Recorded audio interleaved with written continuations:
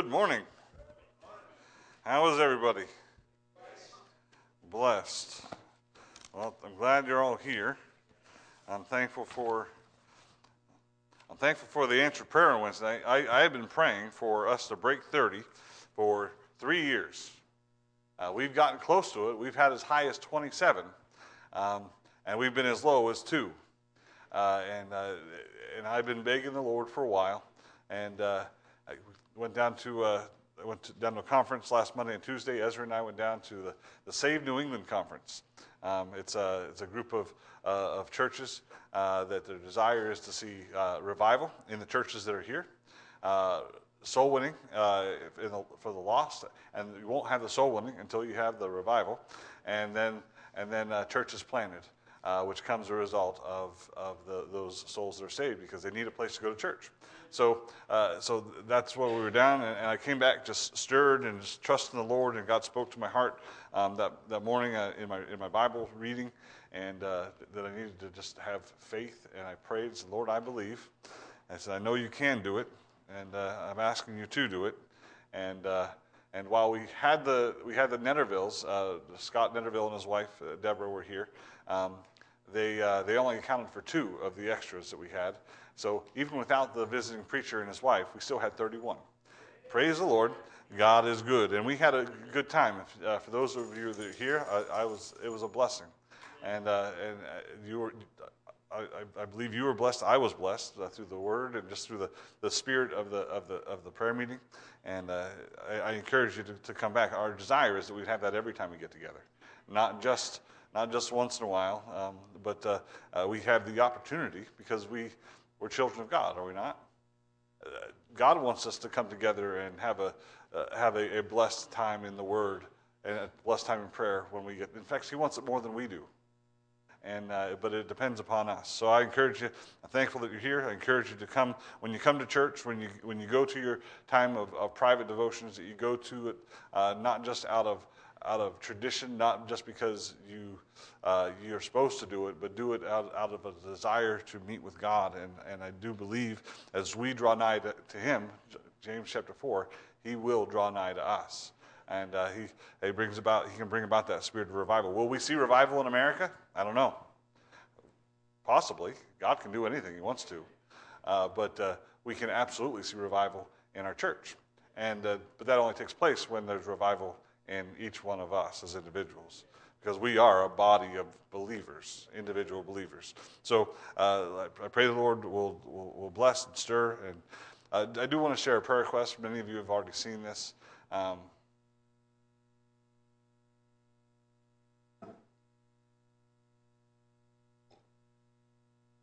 We all know Brother Arnie McKenzie, who's been with us since 2015, I believe. He wasn't able to come for quite a while because of COVID. They wouldn't let him out of the facility that he lives in. But he's been back the last several weeks, and he missed last Sunday. I went to pick him up, and he was sick. He was in the hospital. They assured me that he was doing better, that they had talked to the nurses, and things were going well. So I assumed he was already home. But I got a phone call from his family yesterday afternoon that he is not doing well. He's septic. He has an infection in his blood, and he has a brain bleed. He's having a stroke. So they're not doing anything to treat any of this. He's completely paralyzed on one side of his body. He's been unresponsive for the most part since Friday, and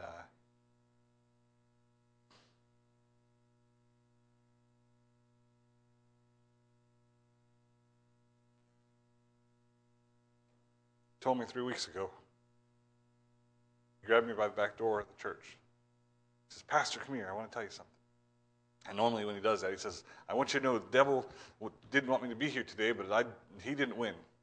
But that day, he said, "I want you to know I'm getting old, and I'm not going to be here much longer." And I said, "Arnie, when it's God's time, He'll take you.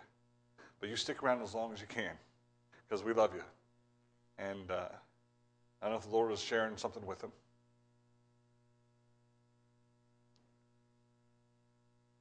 but it doesn't sound like it's going to come through this. And we have a God that can, but he's 92. So let's be praying for him, praying for his family. He gave me an opportunity to talk to his nephew yesterday, and I got to go in and talk to Arnie. I read scripture with him, prayed with him, and then before I left, I talked to his nephew, called him Junior, and we made sure that he was saved. He knows for sure he's saved. He's placed his faith in Christ. But I said I know Arnie, and I know where Arnie's heart is. I said no offense, but I don't know you, and I know where Arnie wants you to go. So can we have a discussion? And he thanked me for talking with him, and he said I know I'm saved. He goes I appreciate you asking. So praise the Lord for that. But before I left, I said goodbye because I probably won't see him again. I said, I love you. I kissed him on the forehead. And for the first time in 2 days, he opened his one eye and said, I love you.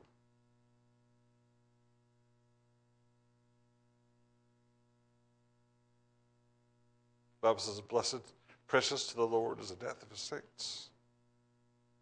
He's a part of our body. He has a servant's heart. He loves the Lord, and he loves everybody. For a while there, he thought Mike wasn't coming to church anymore. He goes, have you seen Mike? He grabbed me 2 or 3 times. I haven't seen him. I said, he's right there. He goes, that's not him. I said, yes, it is. He knew everybody, and he loves them. But the truth is, we're to love each other like that, aren't we? So I would encourage you to be praying for him, praying that these next few days, however long it takes, are a time of comfort and peace for his family, and just a time of him. He's excited to get home. When he told me that he wasn't saying it in a scared way. He was excited because he's going to be with Jesus. And if there was anybody in this church that had no fear about praising the Lord, it was Arnie. So just know that he'll be up there waiting for us when that time comes. Take your Bibles and turn to the book of Luke.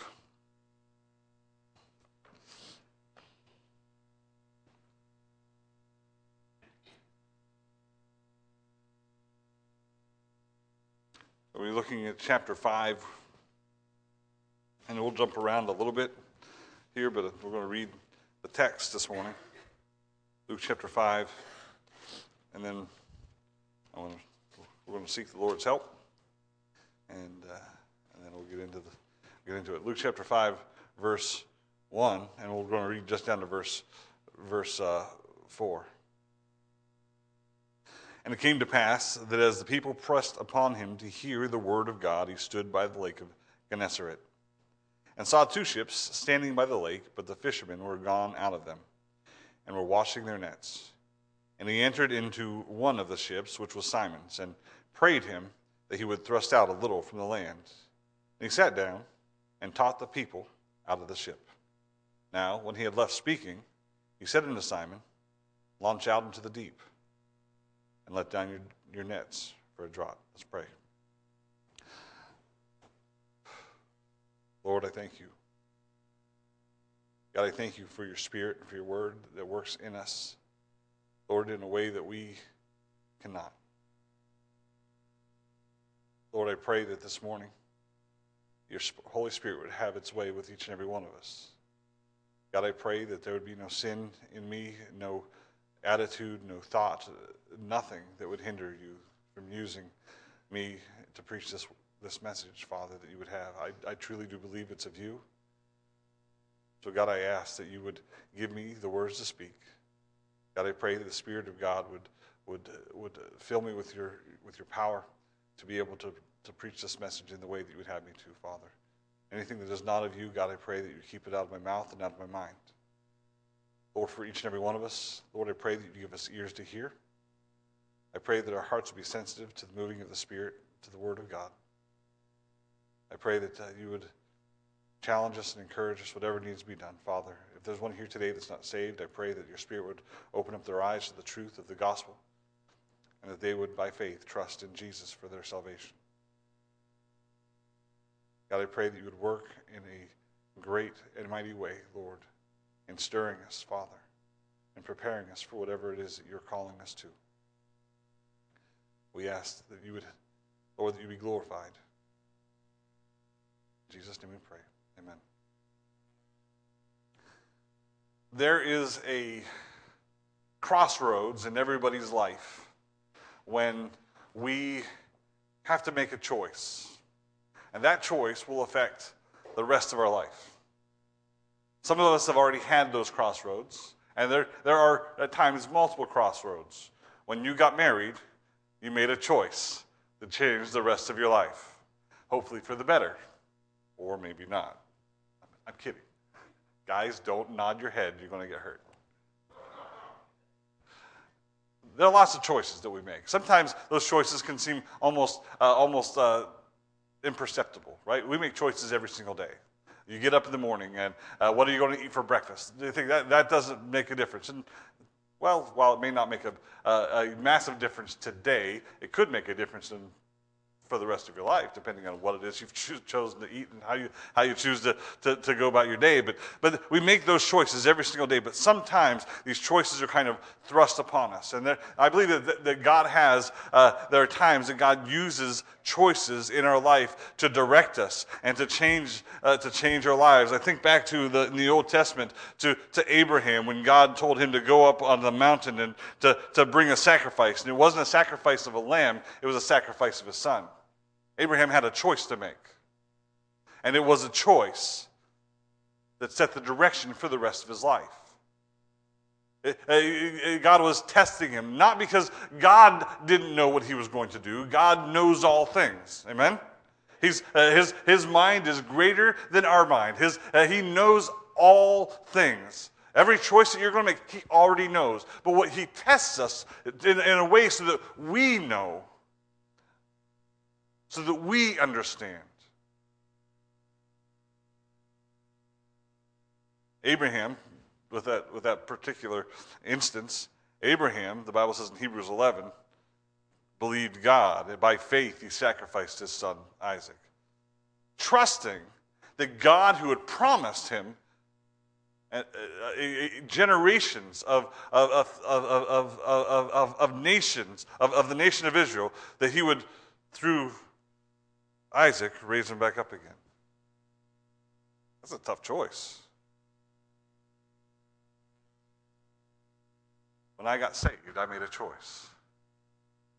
God opened my eyes to the truth of the Word of God. I saw myself for the first time as a sinner. I knew in my head that I was a sinner because I'd been taught that. I read the word, I knew the Romans 3:23, for all have sinned and come short of the glory of God. But when I was confronted by the Holy Spirit with my sin, I made a choice. And guess what? That choice changed my life. But God has given me other choices in my life as well that have also set the course that he would have for me. We see here in this chapter, Luke chapter 5, it's the miracle of the fish. Now, there are multiple times where Peter's out fishing and God told him to cast a net down. This isn't the first time, but I want us to look at this and look at the people that were there. And I want you to understand that God has a choice, a call for every single person on this earth. But not everybody will follow that call. We're given a choice. We see here, first of all, it says, and it came to pass as the people pressed upon him to hear the word of God, he stood by the lake of Gennesaret. Understand the situation, what's going on. Just prior to this, in chapter 4, Jesus healed Peter's mother-in-law. She was sick with fever, and he went into Peter's house, and he healed her. And then he went outside, and everybody, he brought all kinds of people, brought their sick, those that were sick, those that were lame, those that were had many diseases, those that were they had devils inside of them that were possessed. They brought them all, and Jesus healed them all. And he had other places to go and other places to preach. And he said, I must depart. They said, no, stay here. because they wanted to hear what he had to say. They wanted to see what he was going to do next. And in chapter 5, it says, and it came to pass as the people pressed. They followed him. He tried to go out in chapter 4. At the end of chapter 4, he went out into a desert place to get away, and they followed him. People had a way of following Jesus. There were a lot of people that followed Jesus. And this is the first group of people that stuck out in my mind as I look at this. The message is mostly about Peter, but I want you to understand something. There are those that follow Christ for the wrong reasons. They want to know, they want to understand, they want to see, maybe even benefit. These were all people that were following Jesus for a specific purpose, and they wanted to hear what he had to say. And listen, there are a lot of people that want to hear what Christ had to say. But you know where they stayed right here? On the shore. Now, Jesus didn't ask them to go out under the boat, to go out with him or to go any farther. They stayed on the shore. Why? Because they had not made a commitment to follow Christ. In John chapter 6, it talks about the many disciples that followed Jesus, those that wanted to hear, those that wanted to see the miracles. But in John chapter 6, Jesus preached some really hard truths. In John chapter 6, he preached that he was the bread of life and that he had come down from heaven. And it says, and the people began to wonder what he meant. How could he say that he is from heaven? You continue on with that message at the end. It said that because he preached those hard things, many of those disciples stopped following him and never followed again. There are a lot of people that they want to hear, they want to see, but when it comes down to it, they're not really willing to count the cost. They don't want to make the changes necessary to follow Christ. Now, we see Peter here. He walks up and gets on Peter's boat. Now, this is not the first time that Peter has met Jesus. I want you to understand that. You know who Peter is. If you've read anything about Scripture, he is a loud mouth, not quick to speak, quick to act, right? If some stranger that he'd never met got on his boat, his fishing boat, the boat that he used for work, what do you think he would have done if he didn't know him? Get out of here. Who do you think you are? But in John chapter 1, we see that Jesus met Peter the day after, or the day that he was baptized, the day that Jesus was baptized. John chapter 1, let's look at it real quick. John chapter 1, 35 through 42.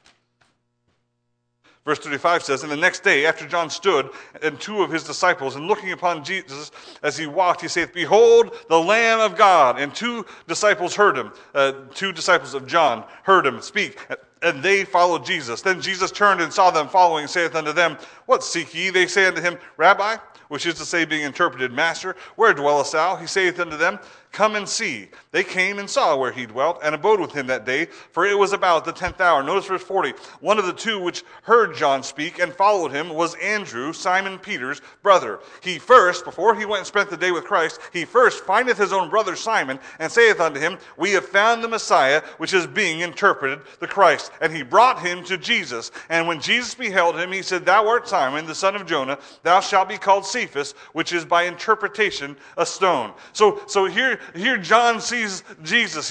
He's got his disciples that are there with him. They've been following John the Baptist for a while because he's been preaching that he is the one who's straightening the way, who's preparing the way of the Lord. And he sees Jesus, behold, the Lamb of God. That's the one that we have all been waiting for.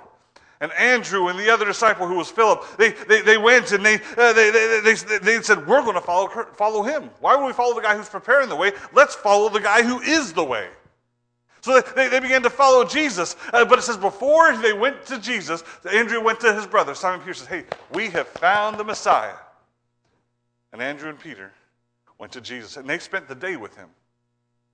I don't know what he taught them. The Bible doesn't reveal those things to us. I don't know what he said, but they spent the day with Christ. The next time we see that meeting is in Mark chapter 1. In Mark chapter 1, Jesus is walking along the seashore. You can turn there real quick with me if you would. Verse 16. Jesus is walking by the seashore, and we all know this passage. He sees them, they're washing their nets after a night of fishing. Back in those days, the fishing was done at night. It was done with nets, not with a fishing pole. And it says there in verse 16, now as he walked by the Sea of Galilee, he saw Simon and Andrew, his brother, casting a net into the sea, for they were fishers. And Jesus said unto them, come ye after me, and I will make you to become fishers of men. And straightway they forsook their nets and followed him. What happened? This is not the first time. It would be really weird for them to just see Jesus and say, hey, we're going to follow that guy. No, they'd already spent time with him. They had already heard some of his teachings. Notice what Jesus said to them. Follow me, and I will make you to become fishers of men. They knew everything about fishing for fish. That was their life. That was their job. That was their career. Between them and James and John, the sons of Zebedee, they were partners in this business that they had of going out and commercial fishing. They would catch as many fish as they could. They would bring them back, and they would be sold. And that's how they supported their family. That's how they fed their families. And so this was their job. But here he sees them, and he said, "Follow me." This man that they'd spent some time with. And what did they do? They made a choice. They made a choice. And this choice affected them. It affected their life. It set them on a direction, on a course. And they followed Jesus. Now, as we go down further in the book of, they say, well, maybe that's the same time he asked them to follow him. There's other accounts where he says, follow me. But in fact, Jesus says to them several times throughout all the Gospels, he says, follow me. But I want you to understand, they made a choice that day to follow him. And his promise was, I will make you to become fishers of men. They were already fishermen. He was calling them to do something different. But they weren't there yet. They weren't ready. They were not fishers of men. They were fishers of fish.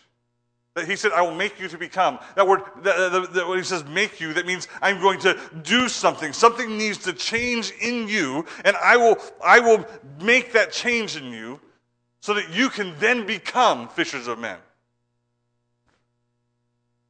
Later on in Mark chapter 1, verse 29, we see what we also saw in Luke chapter 4. Verse 29 says this, and forthwith, when they came out of the synagogue, they entered into the house of Simon and Andrew with James and John. But Simon's wife's mother lay sick of fever, and Anna, they tell him of her. And he came and took her by the hand and lifted her up, and immediately the fever left her, and she ministered unto them. So this is the same timeline that we see in Luke chapter 4. He's gone into Simon's house. He's already spent time with them.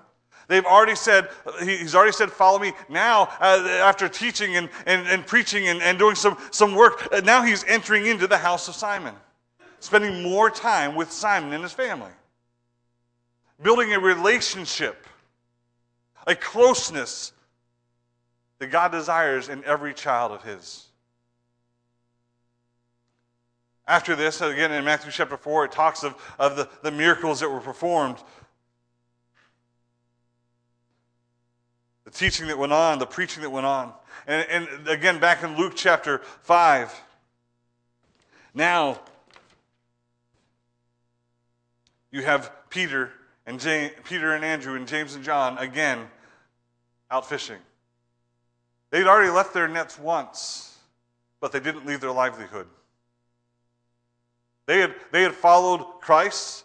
They had chosen to follow him. They had begun to build that relationship with him. But guess what? He wanted them to go a little bit further. Did he not? Their life was going to be completely different. He had said, follow me and I will make you to become fishers of men. But they weren't there yet.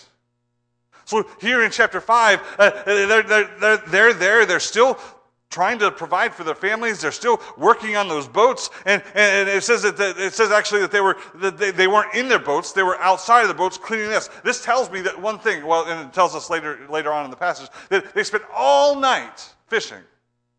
This was the end of their workday. Have you ever worked a night shift? It's exhausting, is it not? It's exhausting. So there at the end of it, and I can guarantee you, just like anybody else, he was ready to go home and go to bed. His eyelids were tired. His back was hurting. It is not easy to listen. He wasn't sitting in a chair with a fishing pole waiting for the thing to go off. They would have to take this net and they'd have to cast it out, and then they have to draw it back in. They'd cast it out. He spent an entire night doing that and caught nothing. From what I can see, Peter was a terrible fisherman. Every time you see him, Jesus tells him to cast it on the other side. He'll say, I've been doing this all night long, and I've caught nothing. He needs to really take some lessons, apparently. Maybe it was good that God was giving him a different career choice.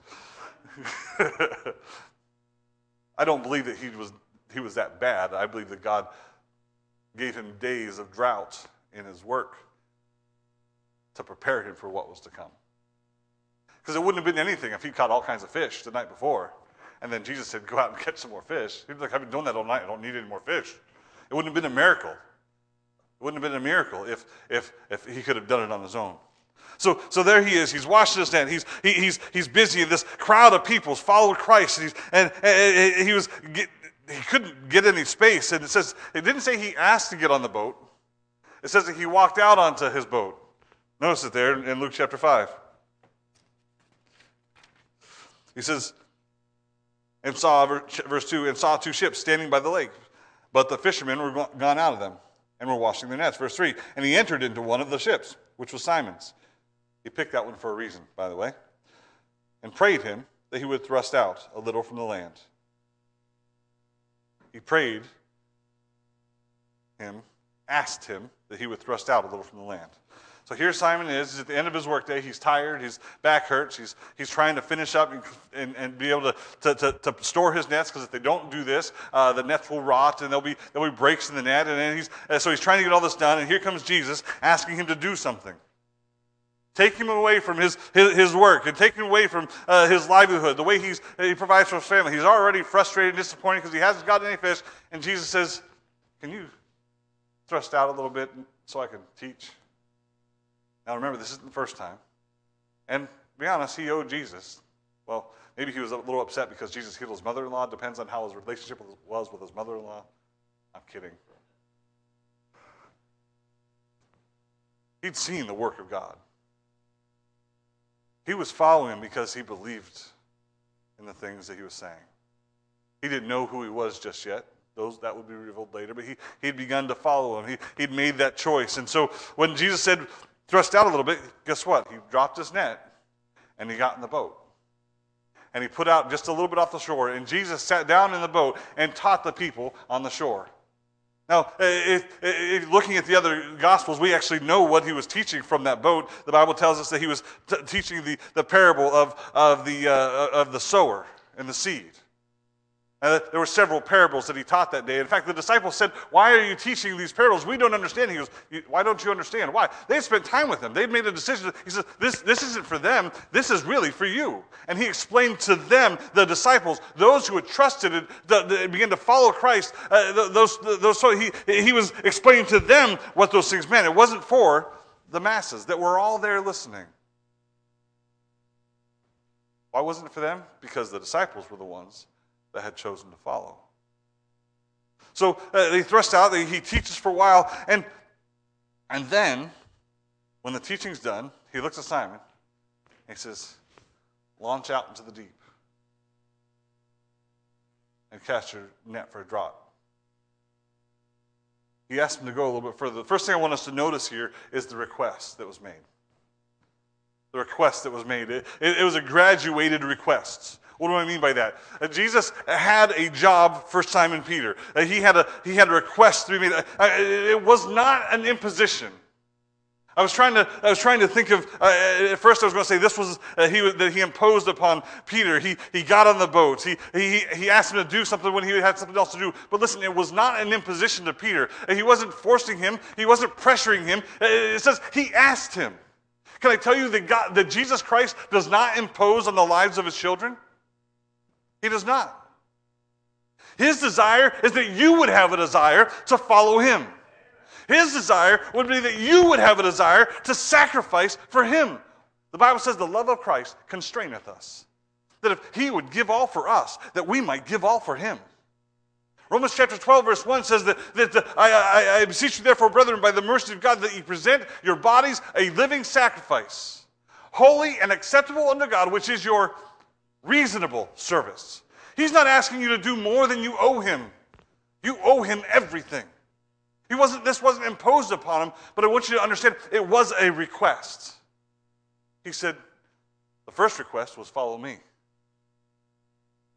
Now he's saying, then the next request was this. Thrust out a little.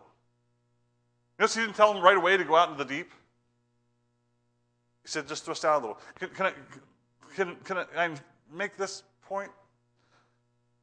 That if he hadn't gotten in the boat and thrust out a little, he never would have told him to launch out into the deep. There's a graduated request. If he had refused to get in the boat and push out a little so Jesus could teach the people, can I tell you what this one thing, that would have been the end for Peter as a disciple of Christ? Jesus was trying to make him to become a fisher of men. It takes obedience and faith. And if he was not going to have the obedience and faith to get him out there, I don't believe he would have followed him anymore. His obedience and faith shows me something. It shows me that he believed. In fact, he says, Master, when he responds in a minute. He calls him Master. Why? Because he understood that Jesus was his Lord and Master. If you're saved this morning, raise your hand. Praise God. Jesus said to you, one of these days, follow me. For me, it was when I was 15. I don't know when it was for you. He called for you to follow him, and you did. You made a choice. If you're saved today, you made a choice to not be part of the group that was sitting on standing on the shoreline. Now Jesus is asking, and he asks this of every Christian, to follow him just a little bit farther. He got in Peter's boat, and he said, thrust out a little bit. Peter got in the boat, and they thrust out so he could teach. There was immediate obedience, but it was based upon the relationship that he had. He could have asked any one of those other people out there, and somebody could have done it. But listen, he asked Peter. Why? Because he had built a relationship with Peter. He spent a day with Peter when Andrew brought him to him. He'd been in Peter's house and healed his mother-in-law. He had been following him for a while. There was a relationship there. Listen, if you have a relationship with Christ, then God is calling you to do something, but it's not based upon the fact that he wants to order you around. He didn't order Peter. He asked him. His desire is that you would, by faith and obedience, follow him. Next, we see that we see in verse 4, now when he had left speaking, he said unto Simon, launch out into the deep and let down your nets for a draught. This was the second part of this request. And again, it was graduated. If he had refused to do the first, he never would have asked him the second. You know, there are times when God calls people to serve. I was called to preach and to pastor. I do believe that was the call of God on my life. It was not me looking at the position and saying, man, I wish I could have that. I believe 100% that God had this purpose for my life. But can I tell you, God has a purpose for your life. And it doesn't matter if you just retired. And it doesn't matter if you're 13 years old or 6 years old or 7 years old. God, if you're saved, God has a purpose for you. But I can remember when I was 17 or 18 years old, in my bedroom, we were living in, I might have been older than that, but maybe 19 or 20. We were living in Sheridansville. And I can remember going up to my bedroom and laying on the floor and begging God to show me what he wanted me to do with my life. God, whatever it is, I will do it. Wherever you want me to go, I will go. Whatever it is, I just wanted to know what it was. The problem was, what I was asking God was to show me what he was going to have me do by launching out into the deep when I hadn't yet thrust out of the shore yet. See, what God wants from us is obedience in the little things before he'll give us a larger task. He's not going to call you to go be a missionary in Papua New Guinea if you refuse to tell somebody here about Jesus Christ.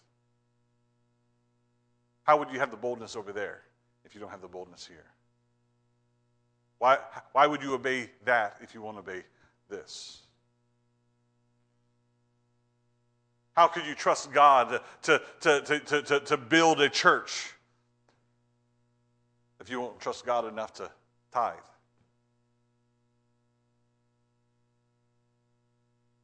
God gives us graduated requests in our life. He wants us to do those small things first. Now, that doesn't mean we just give up and say, no, I'm just going to stand over here. You might just find yourself standing on the shoreline. What you do is you start doing those little things. You start trusting God. You start going to church on a regular basis. You pray. You read the Bible. You tithe. You serve. You love. You find something for God to use you and say, God, whatever it is, I will do it. And then you do those things. And then God will give you more to do. Now, I do want to notice, we looked at the request. I want to notice Peter's response. First response is this, verse 5. And Simon answering said unto him, Master, we have toiled all night and have taken nothing. He says, I'm tired, Lord. I have worked hard. The work day is over. You're asking me to go out there and fish some more? I've fished. There are no fish. Now, something that's interesting,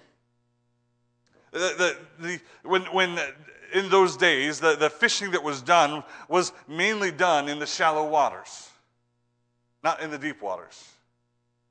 Those nets that they weren't big, long nets like you see on the commercial the fishing trawlers now, where they set those mile-long nets and they drive on and they go down deep into the ocean. And that's not the kind of net they had. It was a net that they would cast. It was meant for shallow waters, and they would pull it back and it would close on all the small fish that are in there. And notice it says the first time Jesus saw them, they were on the shore casting their nets into the sea. So they weren't meant to fish in deep waters, but Jesus said, go out into the deep waters. Not only had they been fishing all night and not caught anything, he was asking them to do something that went against everything that they understood and knew about fishing, especially in the Lake Gennesaret. It wasn't done that way. We can make a lot of excuses and reasons on why we don't do what God calls us to do. An excuse, a wise man once said, is the skin of reason stuffed full of lies. Now, we can have reasons why we don't do it. And sometimes they're good reasons. It's illogical. It doesn't make sense. Why would I do that? I've already been trying and nothing's working.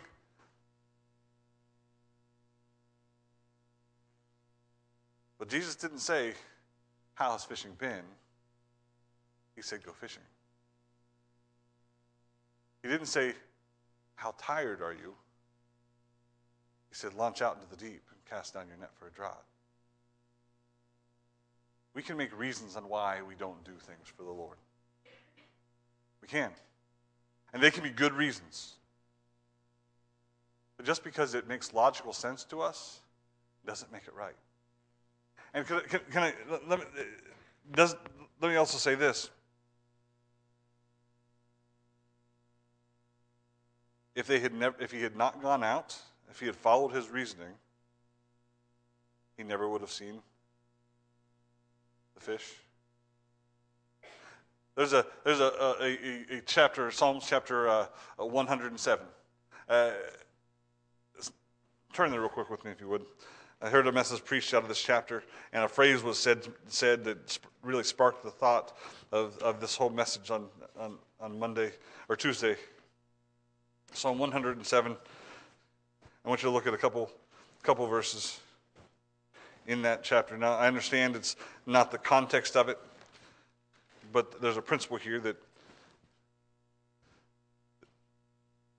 I want you to see. Psalm chapter 107, verse 23 and 24. It says, "They that go down to the sea in ships that do business in great waters, these see the works of the Lord and his wonders in the deep." Now it goes on to say how they mount up to the heavens, the seas do. They go down again to the depths. Talking about the ship in the power of the sea. Their soul is melted because of the trouble. They reel to and fro and stagger like drunken men and are at their wits' end. Then they cry unto the Lord in their trouble, and he bringeth them out of their distresses. He maketh the storm a calm, so that the waves thereof are still. Then are they glad because they be quiet. So bringeth he unto them unto their safe haven.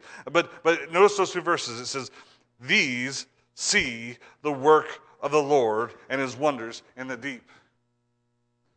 When they went out into the deep waters, do you know who didn't see what happened? The people standing on the shore. They missed out. They did not see the miracle. If you're going to see God work in your life, if you're going to see people saved, if we're going to see this church built up and grown, not by our work and not by our effort, but through the power and the miracle of God as he works in the hearts of people, if we're going to see that, guess what? We have to get off the shore. We have to thrust out a little bit. We have to launch out into the deep to see the miracles of God. We have to be obedient to the work and calling of God in our lives, or we'll never see it. And I'll tell you, I am tired of not seeing it. It kills me and I want to make sure you don't misunderstand me. It kills me when I read of other pastors and I'm not comparing our church to other churches. Understand this. But when I see how this church had 7 saved and 4 baptized, and this church, and I think, why, Lord, why not here? God says, launch out into the deep.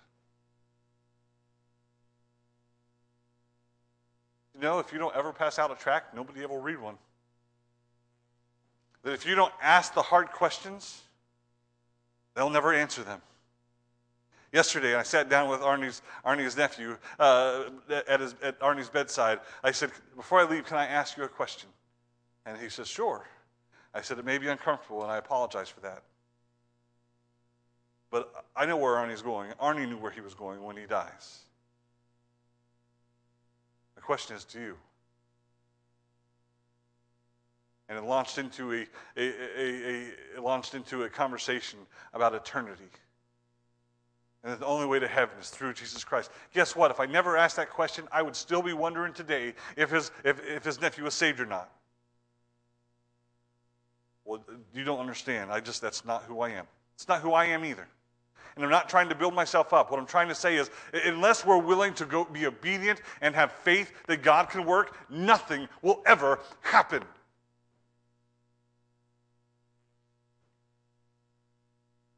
I could make all the excuses. They're going through a difficult time right now, right?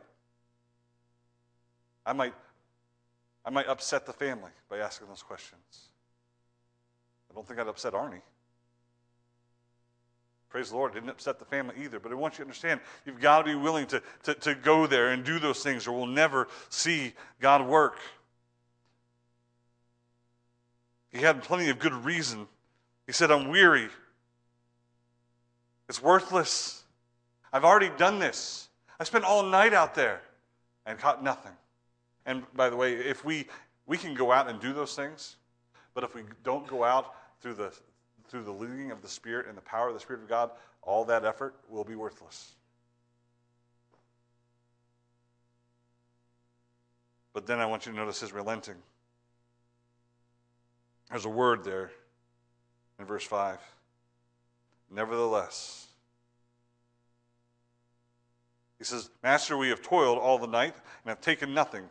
Nevertheless, at thy word, I will let down the net." He said, "Lord, I'm tired. We spent all night fishing." Nevertheless. That word nevertheless means but. It means, while we've done all that, I will do what you asked. He said, "Nevertheless, I will let down the net. His relenting took faith. It took faith. Him giving into the Lord took faith. If he had gone out there and said, you know what, we haven't caught anything all night, we're not going to catch, he would have just stayed on the shore. But because the Lord had told him and because he believed, why? You know how he could believe that the Lord could do that? Because he had just watched miracle after miracle after miracle after miracle. Did he not? He saw people healed. He saw even his own mother-in-law. The fever was rebuked by Jesus, it says in Mark, and the fever left her, and she got up, and she was healed.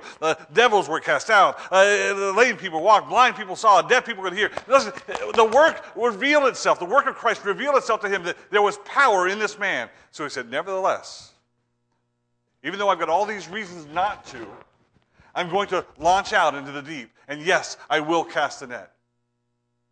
It took faith, and it took obedience. Something about faith, it always produces obedience. Every time.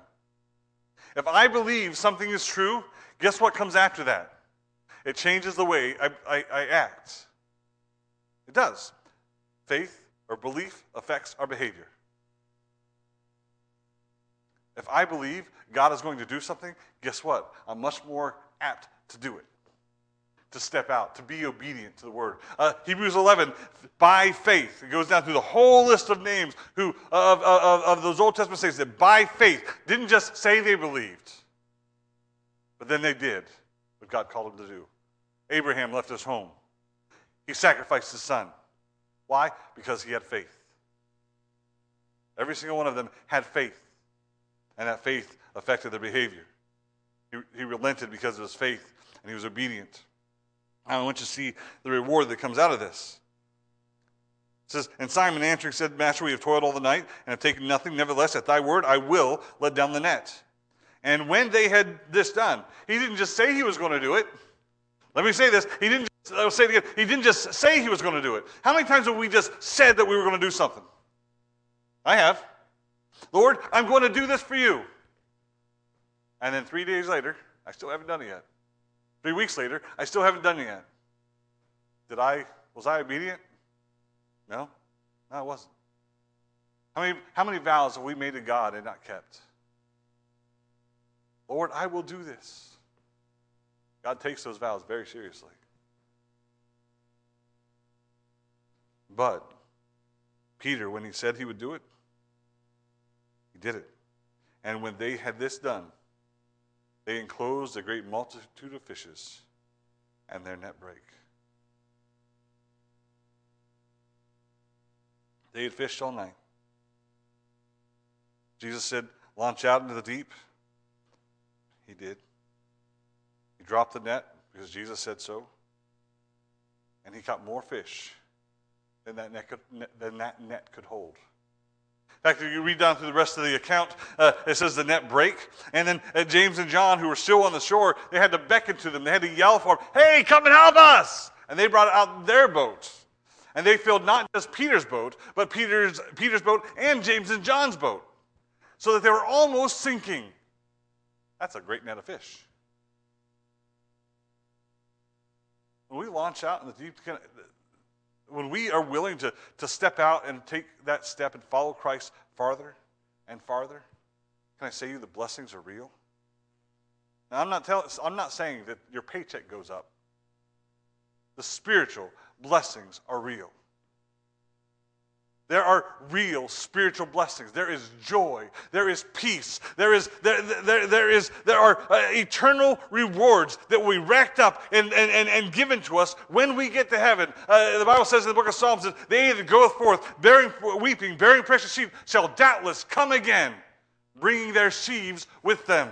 There are rewards in heaven. We read earlier that the day that our works will be judged, as we did our scripture reading there in the book of wherever it was, Luke chapter 14. No, it was in Matthew 16, where he says that we're to pick up a cross and follow him. There'll be a day when our works are judged, and we'll be rewarded according to our works. Won't it be a sad day if you get to heaven and you're left out? Well, I got to heaven, I'll be happy. I don't think we will. I'm just going to be honest with you. I don't think we will. As a kid, I can remember, I love my grandparents, don't misunderstand me, but our family was a little different. We were the white sheep of the family. My parents loved us and took care of us and provided well for us, the best that they could. And we had some other family that the kids didn't get as much love as we did. So my grandparents made up with it for them. So there were times when we would go there for Easter or for Christmas. We would always go to my grandmother's, and there would be lots of gifts for the other kids and nothing ever for us. And as I got older, I understood, but as a little one, I did not appreciate that very much. I can remember being the only one, or us being the only ones who never got anything, and that hurt.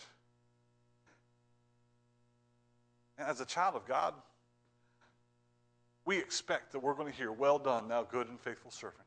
Enter into thy reward." But how many of us are going to get there and only get there by faith? And listen, we only get to heaven by faith, but there are rewards for those that serve the Lord. It's true. What rewards will you have? Peter, do we understand the life that changed for Peter? He went from being a commercial fisherman to becoming a fisher of men. His life changed drastically. And listen, he didn't have money here on this earth. He didn't have the benefits of wealth and security like he did before. But you know what he did have? Eternal rewards. The blessings of God upon his life while he was here, and the inheritance to look forward to. He left it all behind. There was a reward. And yes, he wouldn't have seen those fish, but he left it all behind. I want to look at the rest of this account. Because there's something I want you to see. It says, verse 7, and they beckoned their partners which were in the other ship that they should come and help them. And they came and filled both ships so that they began to sink. When Simon Peter saw it, he fell down on Jesus' knees, saying, "Depart from me, for I am a sinful man, O Lord." For he was astonished and all that were with him at the draught of the fishes which they had taken. And so was also James, John, the sons of Zebedee, which were partners with Simon. And Jesus said unto them, "Simon, fear not, from henceforth thou shalt catch men." Notice this. And when they had brought their ship to land, they forsook all and followed him. Listen, they got 2 boatloads of fish, and there's so much that was sinking. And they got to that shore, and they didn't say, "Who's going to bid 1,000 drachmas for this?" No, they didn't sell those fish. They left them there to rot. They could care less about the fish. Why? Because they saw the power of God and what God could do. And they said, "We'll follow him." They understood that the rewards of God were much greater than whatever this world has to offer. I want you to notice something else. We just read it. That they went out, Peter went out, and he fished, and that caused others to come out there with them. When they began to see the miracle of God, and he called back for help, James and John, who were also followers of Jesus, got in their boat and they went out. They had been sitting on the shore washing their nets while Peter was sitting there in the boat with Jesus. And when Jesus said, "Go out," they still stayed there. But when he was out there and said, "Hey, I need some help," the Spirit of God moved them. They got on their boats and they went out and helped. Listen, when you step forward and when you begin to serve God, when you get excited for God and you get stirred up and you start coming to Sunday afternoon service and start coming to Wednesday service and start praying and begging God for revival in your life, guess what? It will stir up the person next to you. We can stay complacent and we can stay right where we're at and we'll sit on the shore for the rest of our days, but I don't want to be there anymore. I want God to do a work in me, and I want God to do a work in this church, and I want God to do a work in each and every one of you. Not because I want to have bigger numbers on. Listen, yes, I've been praying for 30 on Wednesday nights. Not because I thought that the number 30 was some magical number. Because I want to see God do a work in us. To get past the complacency and the reasons and the excuses that, hey, listen, I'm just too tired. Hey, listen, I'm busy. I get it. But God's calling us to do something more. And you can keep following your excuses, and you'll sit on the shore while the rest of us, God is doing a work. Those who were here on Wednesday were blessed. The Spirit of God moved because they were here. Years ago, when God called me, began to move in me. You know how it started? There was a men's meeting here. Maybe some of you were a part of it. I got to hear about how God moved, and it was a time of passionate prayer and fervent prayer. And how God worked in their hearts, and man, the excitement and the fervor that was. And I was standing on the outside saying, Lord, I wish I had it. I wasn't here to be a part of it, but Lord, that's what I want in my life. And God began to stir in me. Listen, maybe you weren't here on Wednesday, but God can still do a work in your life. He can revive something that was once there, or he can start something that's never been there. But I want you to understand, God's calling you to more. He's calling us to more. It says they forsook it all. Now, sadly, in Peter's life, that wasn't the last time he was in that boat. We know that Peter went through some ups and downs. Just before the Garden of Gethsemane, he told Jesus, I will die with you. And we know what happened. They came and arrested Jesus, and everybody scattered. But Peter and John followed Jesus afar off. John went into the court, the area where Jesus was being persecuted, where he was being beaten, and Peter stayed on the outside, afraid to go in, afraid to even acknowledge that he was a part of those that followed Jesus. In fact, one of the women, if you remember, one of the women said, weren't you with that Galilean? He said, I know him not. Jesus had said, before the cock crows twice, you're going to deny me thrice. There was one. And she goes, no, I'm pretty sure I remember seeing you with him. No, I wasn't there. I don't know the man, he said. And the third time she says, I know I've seen you before. I know that you were with him. And he swore. He cursed and he said, I don't know that man. Yes. Then immediately the cock crowed. And the conviction smote his heart.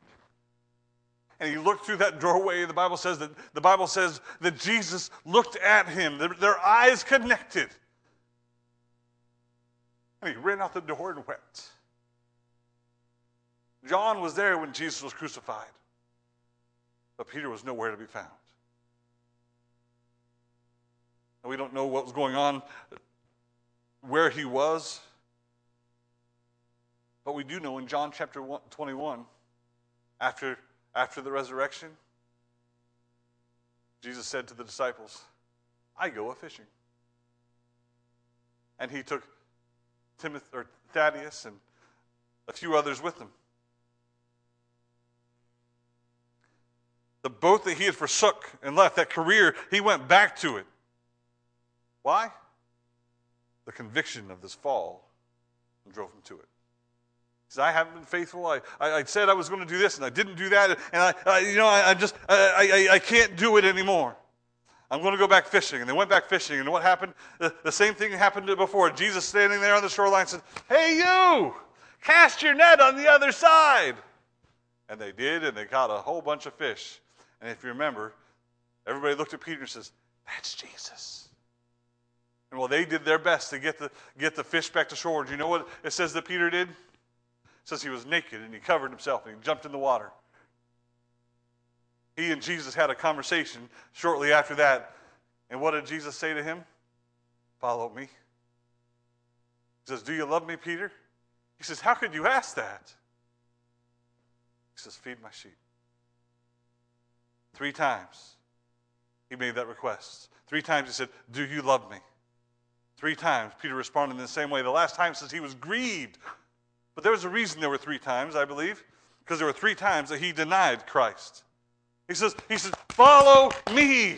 He said, you said you forsook your nest. You said that you love me. You said all these things, but you failed at it, Peter. But I'm giving you another chance. Follow me. There may have been a time in your life when you said, Lord, I'll do whatever you want me to do. I'll go wherever you want me to do. I'll serve you. I'll do this. And something happened in your life, some failure, some sin that drew you away, some temptation, some reason, some excuse. I don't care what it was. Something pulled you away. And you said, well, I'll do what I can, but I'm going back a-fishing. Can I tell you that there is forgiveness and that there is grace in Jesus Christ? And there is a second chance, a third chance, and as many chances. James 4 says, draw nigh to me, and I'll draw nigh to you. Cleanse your hands, you sinners. Purify your hearts, you double-minded. What's he saying? Follow me. We read Matthew chapter 16, verses 24 through 27. Let's look at it again real quickly. It says, then said Jesus unto his disciples, if any man will come after me, let him deny himself and take up his cross and follow me. For whosoever will save his life shall lose it, and whosoever will lose his life for my sake shall find it. For what is a man profited if he shall gain the whole world and lose his own soul? Or what shall a man give in exchange for his soul?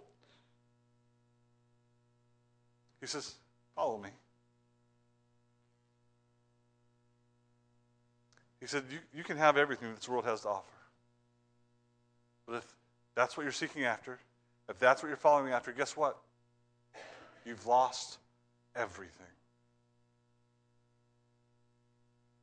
Peter left everything, but he got everything.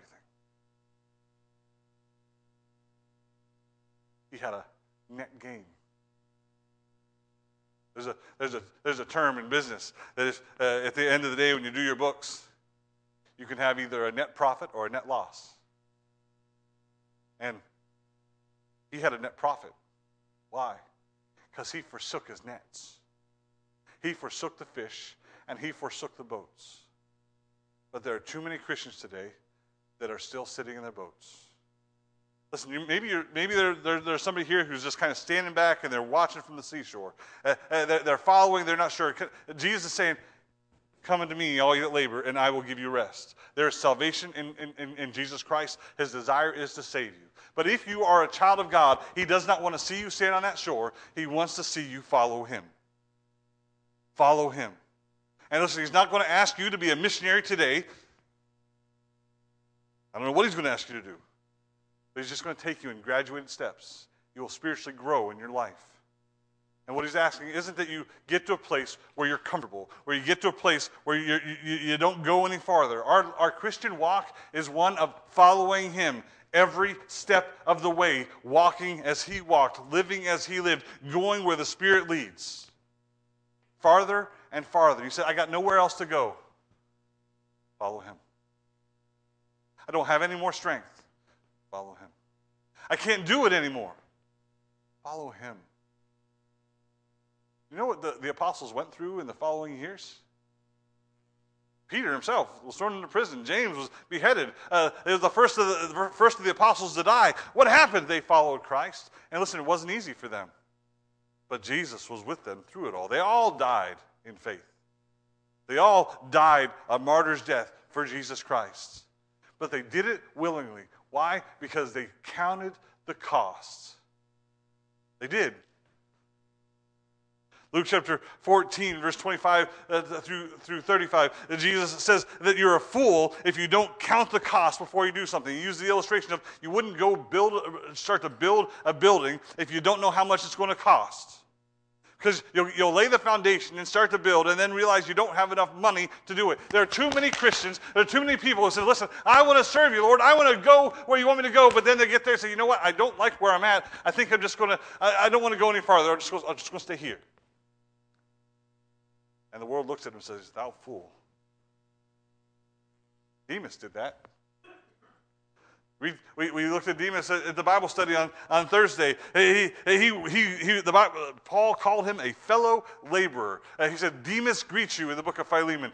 He was there serving with Paul. He was counted as one of the brethren. But it tells us that Paul later says, for Demas hath forsaken me, for he has loved this present world. He got there and he was serving. He says, you know what? This has costed me too much. I love this world too much. And the book of John tells us that if we love the world, the love of the Father is not in us. James tells us if we love the world, that we are at enmity with God and that we are the enemy of God. First John also goes on to tell us in the next two verses that they that went out from us were not of us. Why? Because he never counted the cost of what it would mean to follow Jesus. Have you counted the cost? Do you think that it's just a ticket to heaven? That you can come to church and just live your life however you want to live, and that's all God's ever going to ask of you? I guarantee you that is not true. There are only a few things that I can guarantee in this life. That one day you're going to die. We all die. It is a sad part of life, but it is a part of life. Now there is coming a day when Jesus is going to come back, and the Bible says the dead in Christ will rise first, then we which are alive remain, we caught up together with him in the clouds. There is no guarantee that that's going to happen before you die. It'd be a whole lot easier if we were all just raptured up and didn't have to die. But guess what? We don't know when he's coming back, and you could die. The next part says, or the next thing is that, well, we're all going to die, and we're all going to stand before God. Now, as a Christian, we won't be judged because Jesus was already judged in our place, right? He who knew no sin became sin for us, so that we could become the righteousness of God in him. We are saved. He will separate us from the lost, but we will be judged for our works. In fact, in Matthew 16, we didn't read the verse 27, it says, for the Son of Man shall come in the glory of his Father with his angels, and then he shall reward every man according to his works. You're saved, praise God. I'm glad that you know where you're going.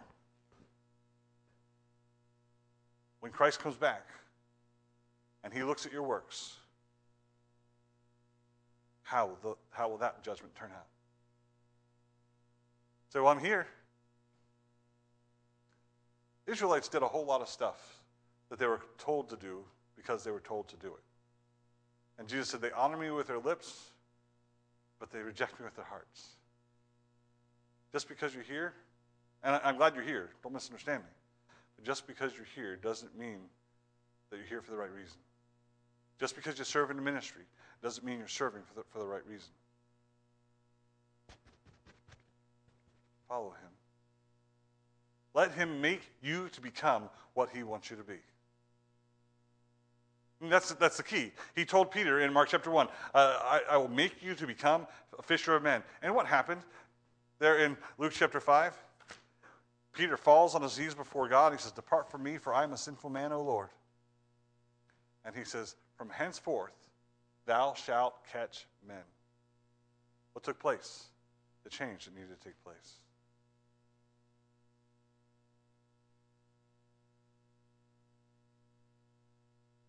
A couple of questions. Are you saved this morning? Have you placed your faith and trust in Jesus? Or are you one of those ones who followed him for a while, but when the teachings in life gets too hard, you walk away? I challenge you to look at your life honestly. I'm not your judge, but God will be. Question number 2.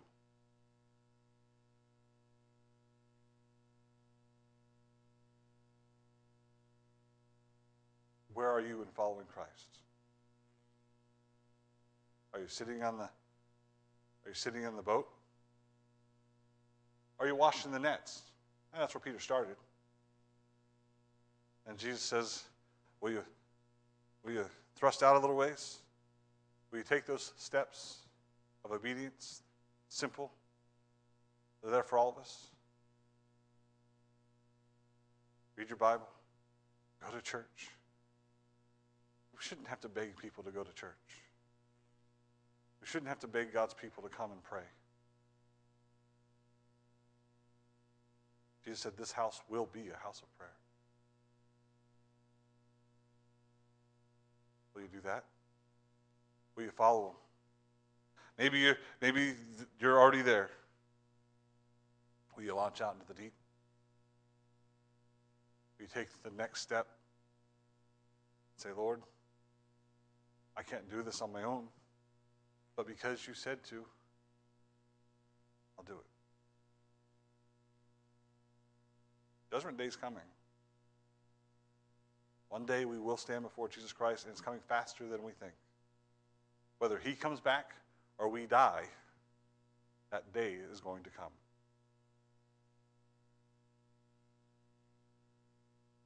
How will Jesus respond to you? Well done?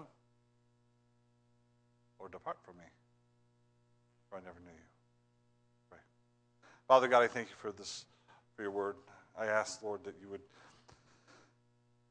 Lord, help us to evaluate our lives and where we're at in our lives. Help us to evaluate our walk. Lord, if there's one here today that's not saved, I pray, God, that today would be the day that they would see their need of salvation. Lord, open their eyes, open their ears. Lord, help them to know and draw them unto you.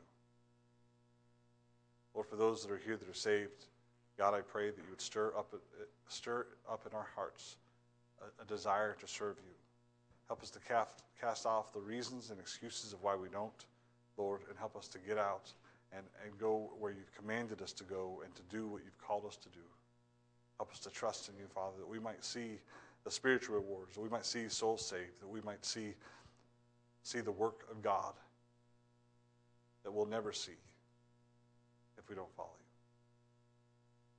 you. I pray that your wills be done. In Jesus' name we pray. Amen.